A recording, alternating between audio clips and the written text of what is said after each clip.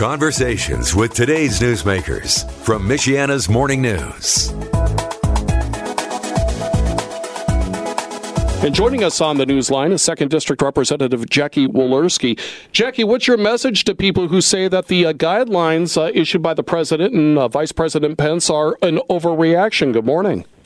Oh, I would tell you that they're anything but that. And I'm grateful to be on this morning, John. And just to remind people, I hear that too. I'm out and about, coordinating and just, continuing to work with our local officials and state officials here, which are doing a phenomenal job. But, I am every once in a while hearing people say, hey, this is a big overreaction. And I can assure you it's not. This is not an overreaction.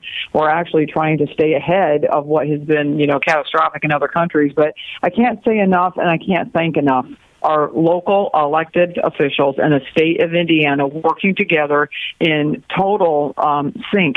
And, when we get into a situation where a lot of people have questions like this, and there's, many messages that are coming out, everybody has an opinion, obviously.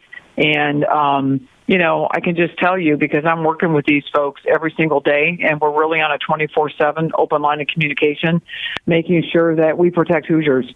And that at the federal level, that, I'm doing everything I can to make sure that the resources that the national centers are distributing, come into Indiana. Indiana has a phenomenal task force set up. Every county in our district has a task force set up as well, and they're operating. And it is very real. And here's the thing about this is we can beat this. We can beat it back, but we're going to have everybody in our country be on the Team America.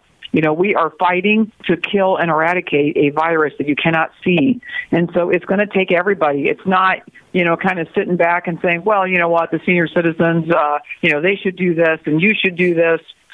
We all have to be a part of this to eradicate this, or it's going to be bigger than what anybody anticipated.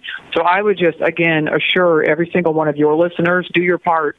Don't hang out anywhere. And especially, I know how tempting it is today with St. Patrick's Day. Yeah. You know what? It's just not going to be worth it. And I know folks are saying, hey, you can't do this and you can't do that. But when we're fighting something as hard as we're fighting this, and you're talking about you're fighting for the death of, you're fighting for life and death among our fellow Hoosiers, it is serious. And we will win, but everybody's got to engage on this thing. And the best thing people can do is stay away from each other. The next couple of weeks for us is going to be pivotal. And so what happens in the next couple of weeks could either really make or break our fight against this coronavirus. And so I'm just encouraging everybody, you know what, this is a great celebration today, and let's celebrate. But let's not go inside someplace and confine our air to a small space or be very, very close to somebody else. And these are just common sense things that we're asking folks to do, but it'll make a big difference. Mm-hmm. Those are all great points, Jackie, and I definitely agree with the Team America. And these guidelines we're talking about are for the next 15 days, so there's definitely certain to cause some more economic uncertainty. President Trump said for the first time yesterday, though, the virus may send the economy into a recession. We were just wondering what's happening on Capitol Hill to try to keep the economy afloat. I can assure folks that we really do have the access of the full power of the federal government. And, I think a lot of times when we say that, people think, well, what does that mean? And I can tell you what it means in real terms.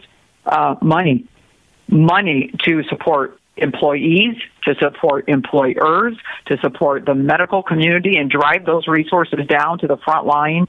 The way this thing looks, if you were looking at this, at the federal level, we are passing laws and making money available. It runs down to the state level, to the Indiana State Board of Health, which is Dr. Box in the state of Indiana, who is then in charge of disseminating all these resources to the local level, which are these public health departments that we've been working with in our district.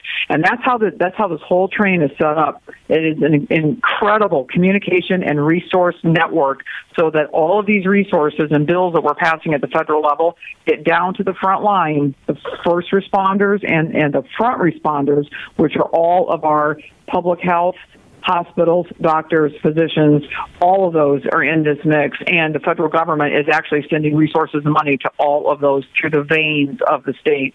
So it really is an incredible process, and it's working. It's working bipartisan, bicameral, and it's an incredible thing to see how fast this country can react to protecting Americans and our fellow Hoosiers. All right, thank you so much. That's 2nd District Representative Jackie Walorski. And Jackie, in this crazy time as it is, communication is key. So do keep the news headlines coming from your office there so we can pass them on to our listeners. You bet. And thanks so much for what you guys are doing. And to all your listeners, stay healthy. Michiana's Morning News, weekdays from 5 to 9 on 95.3 Michiana's News Channel.